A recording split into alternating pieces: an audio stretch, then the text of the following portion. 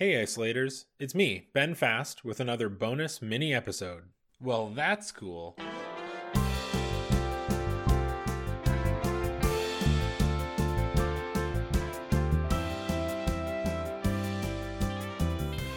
Right?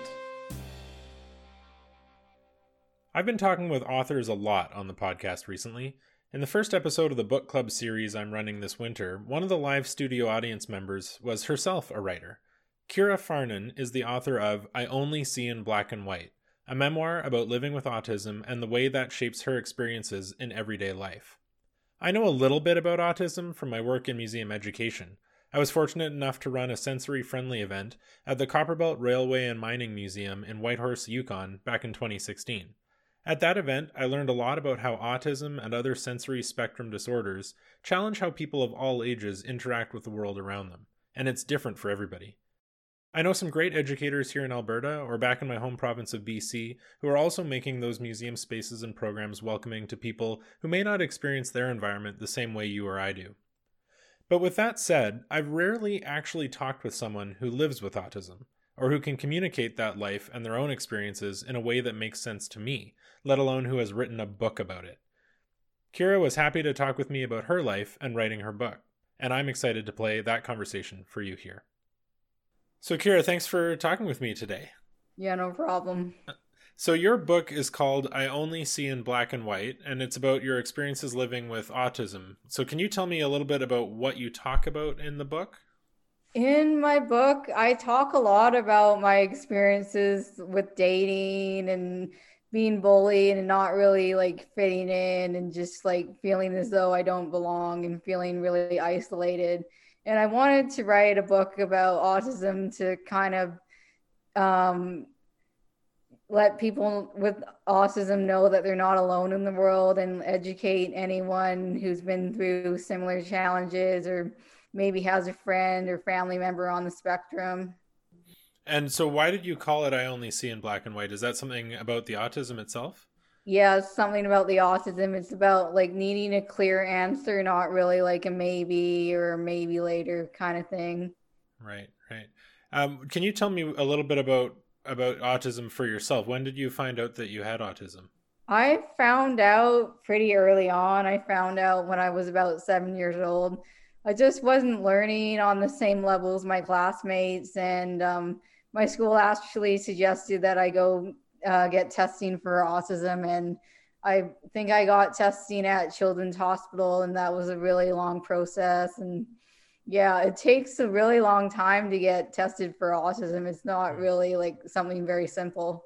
And so your book covers from that point on all the way to now, or is it more focused on sort of your later part of life? It talks a lot about my teenage years as well as like growing up. And right now I'm 25, so it talks about like everything that I've been through, like from then to like 25. So yeah, I say it like talks about like basically everything I've been through. Mm-hmm. And is this your first book that you've written?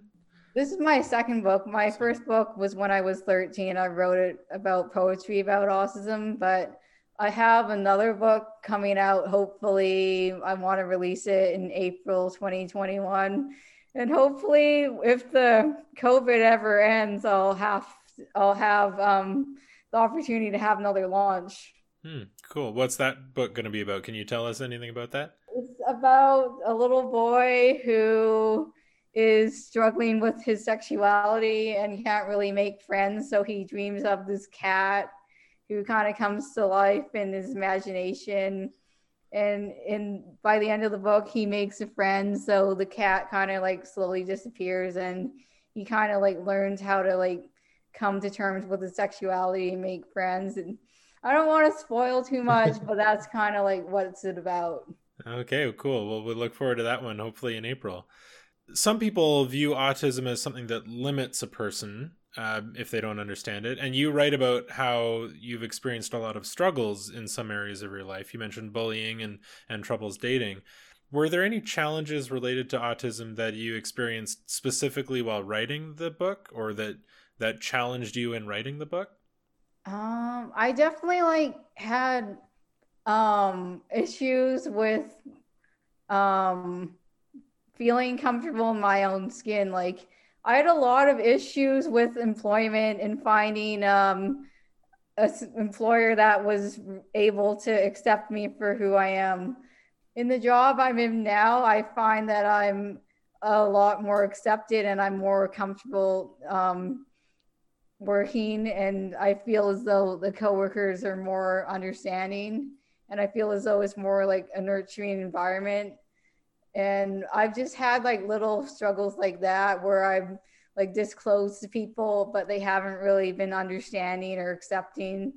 Writing a book is definitely easier for me, but I also worry that people who maybe don't really understand autism are going to read it and then judge me even more. But I think it's just up to them whether or not they read it. My book's not going to be for everyone. I've kind of accepted that, but for those who are interested in autism and willing to learn and listen, I'd love to like talk to them about it and kind of see what interests them about my book.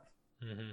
Well, and on Amazon, there are a number of reviews from all around the world, really, of people reading your book and better understanding autism either for themselves or about the people that they may know or that they may live with. How does reading those reviews make you feel about the impact of your book? It makes me feel like really encouraged to continue writing, and it's really nice to hear that my book touched them in some way. And I'm glad that they enjoyed my book, and it just inspires me to continue writing, whether it be about autism or something else. I mean, I loved writing about autism, but I also don't always want to be an author who just writes about her own disability. I want to like do a number of different things. Like I'd love to be able to write books and have them developed into movies, but I don't know if I'm going to be the next J.K. Rowling or whatever. Like that takes a lot of practice and a lot of dedication. That just doesn't happen overnight. No, definitely. Is that something that you imagined happening when you wrote the book? Did you think that people all around the world would read it? I wasn't thinking that people around the world would read it, but I was hoping, and I'd like to enter my book in some competitions to be like recognized around the world, but I haven't really gotten up to that yet. I've just been busy. Is there anything about autism that you said in the book that you really want people to know about?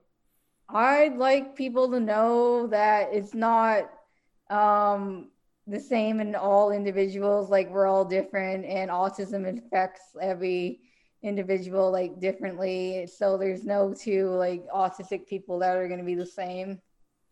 So everybody's experience is unique, and something that you may think about somebody might not be the same for somebody else. There's really low functioning people, then there's people who are kind of like in the middle, or there's higher functioning people like me who can hold a job and stuff. And write a book. Yeah, exactly. I didn't ask you this question in advance, but one thing that I'm always curious about is what people recommend in terms of books. Is there a book that you could recommend for people? I think anything by Temple Grandin would be a good book if you're looking for something about autism. Otherwise, I'm really like into books by Nicholas Sparks. I think he's a great writer, and I love the books that he's written. I think he tells a really good romance story. Cool. Is there anything else that you wanted to talk about on here today? Not really. I'm just really grateful for this opportunity, and thanks for having me on here. Yeah, no problem. It was great to hear about your book, and I look forward to hearing about more people around the world who get to read it. Thanks. My thanks to Kira Farnan for talking with me about her book, I Only See in Black and White. Here in Canada, it is estimated that 1 in 66 children are on the autistic spectrum, with 50,000 autistic teens yearly losing support as they move out of school and into adulthood.